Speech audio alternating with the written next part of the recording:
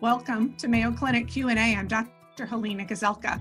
Hip replacement surgery is a common procedure that is necessary when the hip joint is worn or damaged.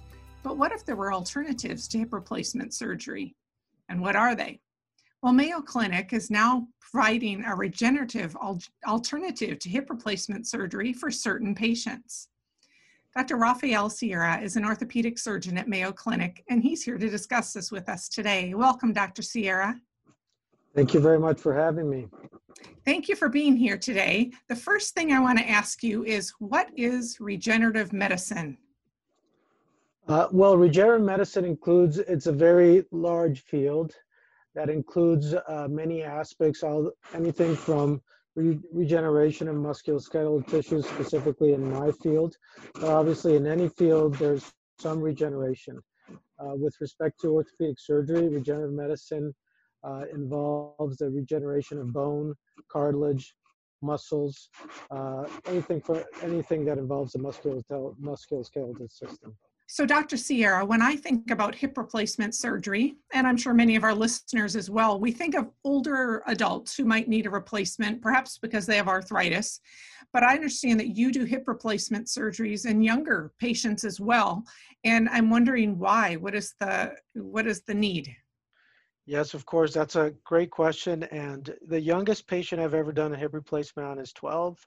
The oldest patient is 102. So certainly a huge gap in between the youngest and the oldest patient. For the older patients, like you pointed out, it's mostly related to wear and tear arthritis in the hip joint. For younger patients, there's usually an underlying condition that has led to the degeneration of the hip joint. Most common reasons are hip dysplasia, impingement, a fracture of the femoral neck, or some other condition that patients develop during their early years that then leads to the degeneration of the joint. So if you think about the number of hip replacements, actually, the fastest growing age group is actually patients less than 55.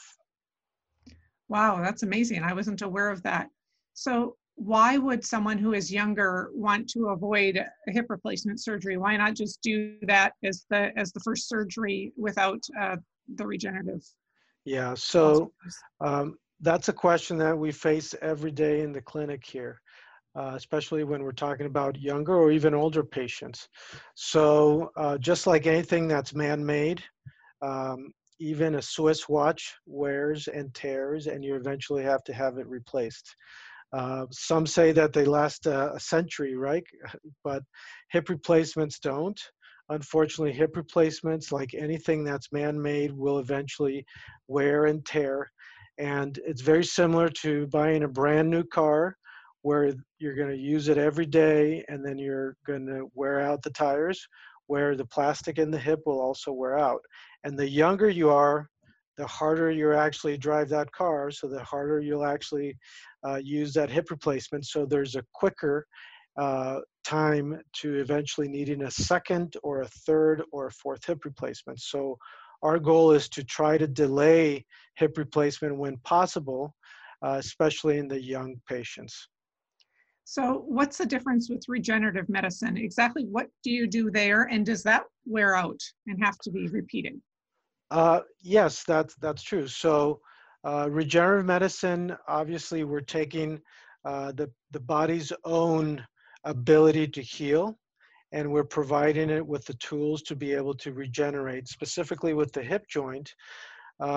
So I'll give you three good examples. So the first example is there are regenerative procedures that are related to changing the mechanics of the hip. For example, a patient that's born with hip dysplasia has uneven loading through the hip joint.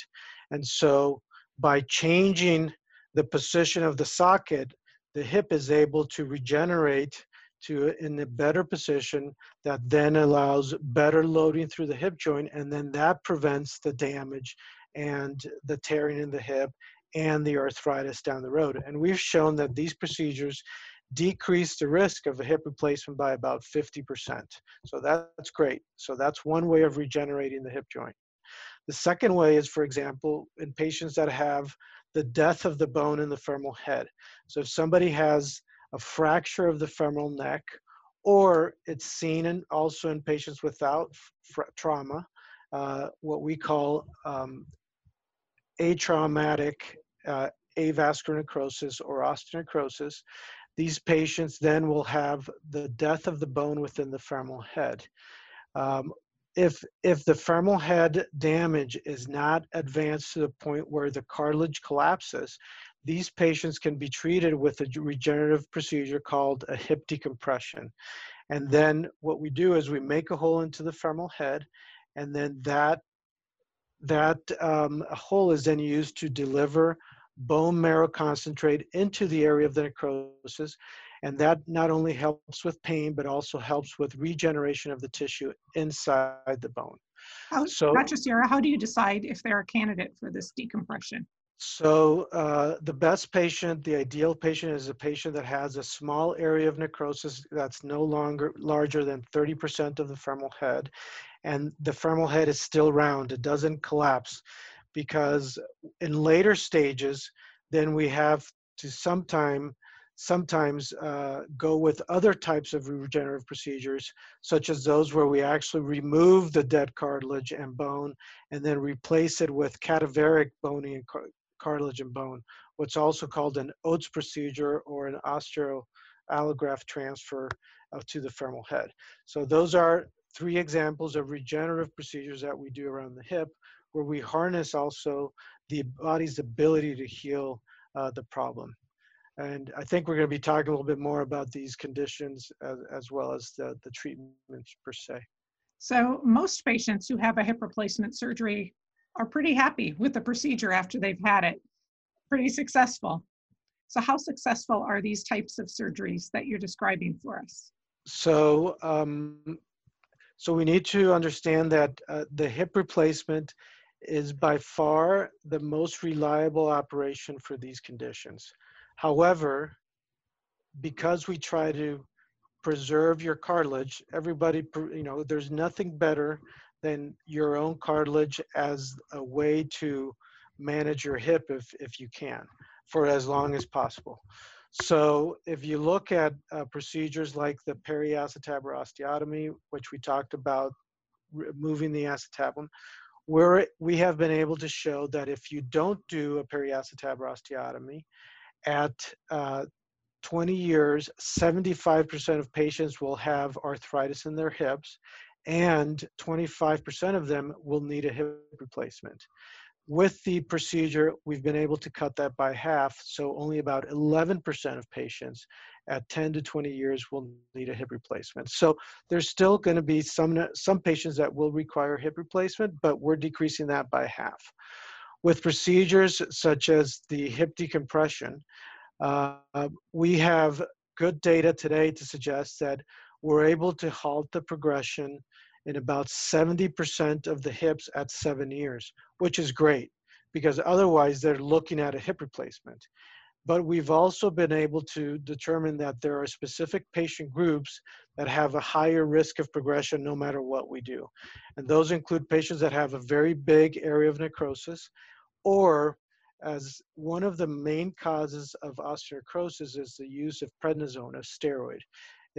So 6% of patients that are taking prednisone will develop osteonecrosis. That's what the literature shows.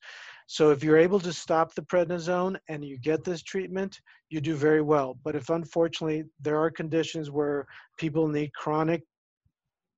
to continue to take steroids despite the damage that has occurred. And so we've shown that those patients have a 4 times higher rate of failure compared to patients that are not on steroids. And it has to do with the fact that steroids is causing the damage. We're trying to treat it, but then we're continuing to hit it and hit it and hit it. So it's hard to really get the femoral head to heal if the inciting factor is continued. Yeah, that makes sense.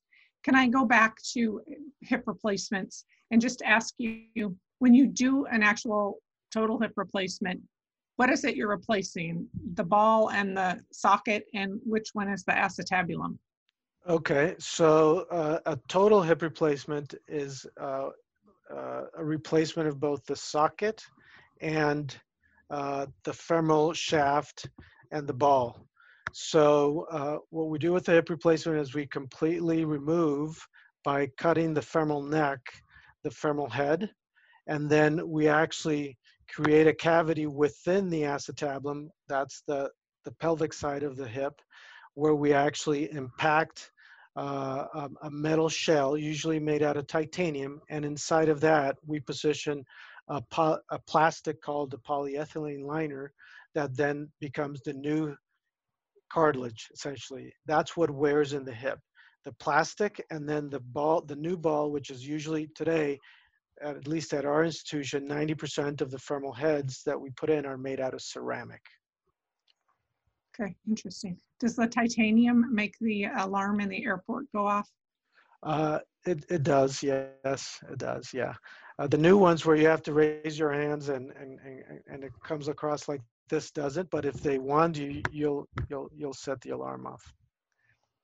So are there other surgeries that you can do that are less invasive than a hip replacement, say?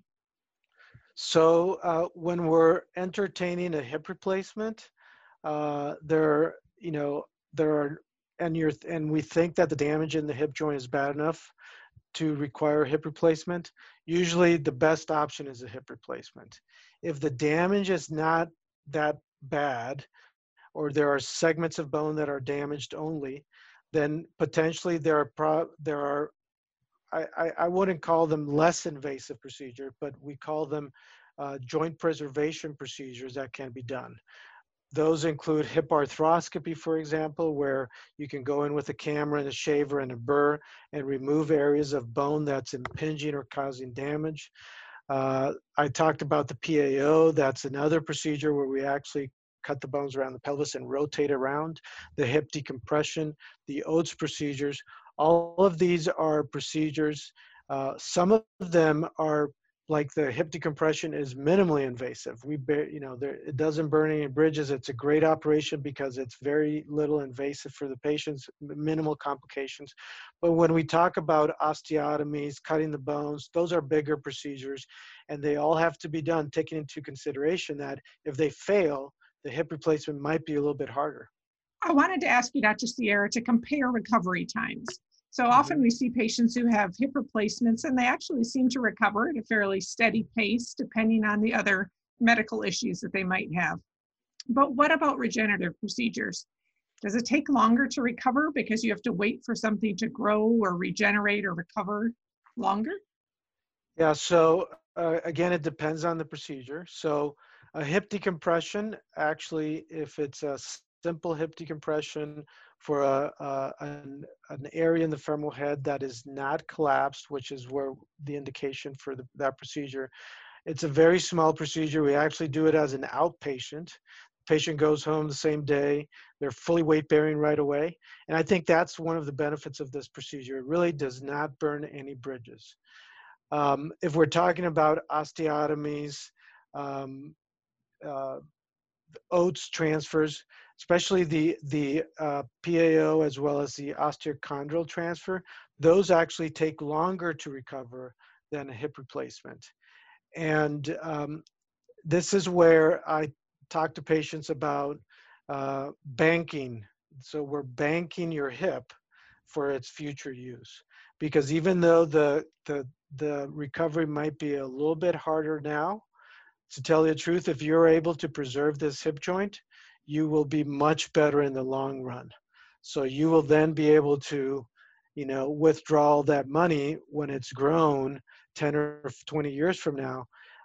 If we can save your hip for a decade or 2 decades, it's much better to have a hip replacement when you're 55 than when you're 35. Or even if you're 15, it's better to have it at age 30 than at age 15. So obviously, we will sometimes push for more regenerative and preservation procedures the younger the patient is. Because the hip replacements work so well today, that the hip preservation procedures that we might have been pushing 10 or 15 years ago in a 65-year-old are probably the same ones that we would be pushing in a 45-year-old today. And we may opt for a hip replacement just because the again, because of innovation, our hip replacements are working so well that we know that at least we're getting at least 20 years. When I started practice 20 years ago, patients less than 55 years of age had a 30% chance of failure or needing a hip replacement 10 years after their procedure. Now we're looking at, 20-year follow-up and only about, we think it's about a 1% failure per year. What if you do have to do the hip replacement in a very young person? You said a 12-year-old, and or someone in their 30s. Can you replace it again later with a new one? Yes, but this is where I think that the Mayo Clinic has done such a great job. So as in 1969, Mark Coventry, he was an orthopedic surgeon here. He did the first FDA-approved hip replacement in the US. And since that day, we have been following every single hip replacement that has been done here at the clinic through our total joint registry. And it's the oldest orthopedic registry in the world, believe it or not. And so these patients are contacted through our total joint registry personnel at 2 years, at 5 years, and 10 years, and they're asked to send x-rays for follow-up, and they fill out questionnaires. So these young patients, therefore, are reminded that they have to send in, because sometimes there's wear and tear occurs in the hip, and patients are completely asymptomatic. So we try to catch these early so that we can actually then, if we need to do things, we can do them before damage in the hip does occur. And then that revision might be easier than a more complex revision where there's been a lot of bone loss because of the damage that has occurred. Just to give you an example, next week, I'll be revising a patient that had a hip replacement done here in 1997. This is before the new plastic, and he is now 23 years out from a hip replacement. And I did his other hip replacement 10 years ago, and we've been following this one, and now he's finally having pain, and there's clearly somewhere in the plastic we're going to have to go back and revise his hip. But some of these patients are lost completely in other practices, and they're unable to follow. And then we get to see these patients where it's like a big hole, and we now have to do a very big revision of the hip. Oh, that's amazing. That's consistency of care when you're seeing Yeah. these patients so many years later. That's wonderful. I have often associated, I'm sure our listeners have too, regenerative medicine with athletes. So they're having things injected, so that they will repair sports injuries, etc. Some of them are covered by insurance, now I know, and some aren't. Are the procedures that you perform covered by insurance? Yes, the one procedure that sometimes gets a little bit pushback from insurances is the hip decompression, mainly because of the injection of the bone marrow concentrate and the feeling that it's somewhat experimental. However, I would say the majority of patients that I've operated on for this condition have had their procedures covered by insurance. Dr. Sierra, how many patients do you think you've been able to delay or avoid hip replacements in by performing regenerative type procedures? So I've probably done about 500 periacetabular osteotomies. I've done about 400 hip decompressions, a number of hip arthroscopies. And I don't think I've had to replace more than 5% of those patients, maybe 10%. So I think we're saving a lot of hips, saving one hip at a time. That's amazing. That's wonderful. Do other institutions offer these procedures? Yes, the periacetabular osteotomy has become more common around the world and in the US. The hip decompression is a procedure that's done infrequently in the US, especially the way that I do that and with the instrumentation that I use that we developed here at the clinic. Although I know for sure that there are a number of surgeons that are continuing to do it. In the US, I think it hasn't gained as much interest. On the other procedures, which are even more complex, which are really the ones such as the Oates transfer, where we're actually dislocating the hip completely. The more complex procedures that involves the removal of the dead bone by dislocating the hip completely through a procedure that we call a surgical hip dislocation, and then transferring the cadaveric bone, which is matched to the patient's defect. That's not done frequently in the US. I think that very few surgeons do that around the world. I mean, there are some papers from people in France that do it. There's a couple of surgeons in Canada that do it. It's more commonly done around the knee. And for my colleague, Dr. Mori, does it around the elbow as well. But around the hip, it's fairly, it's not a frequent procedure. And I'm happy, and I'm happy that I have my colleague, Dr. Critch, who's an expert in cartilage. We do these cases together because he's an expert at doing these Oates procedures. So it's great to be able to do these in a multidisciplinary fashion with colleagues, because they're very complex procedures. What fascinating work you do. It must be very satisfying to fix things. It is. People. I love being able to save a hip, and obviously we can't save all the hips. And I think it was last month, I replaced the hip on a 16-year-old girl that I had done one of these Oates procedures when she was 13, and unfortunately it never healed. However, the good news is that I do have a procedure that will make her better. So the total hip replacement, she did so well. She left the next day.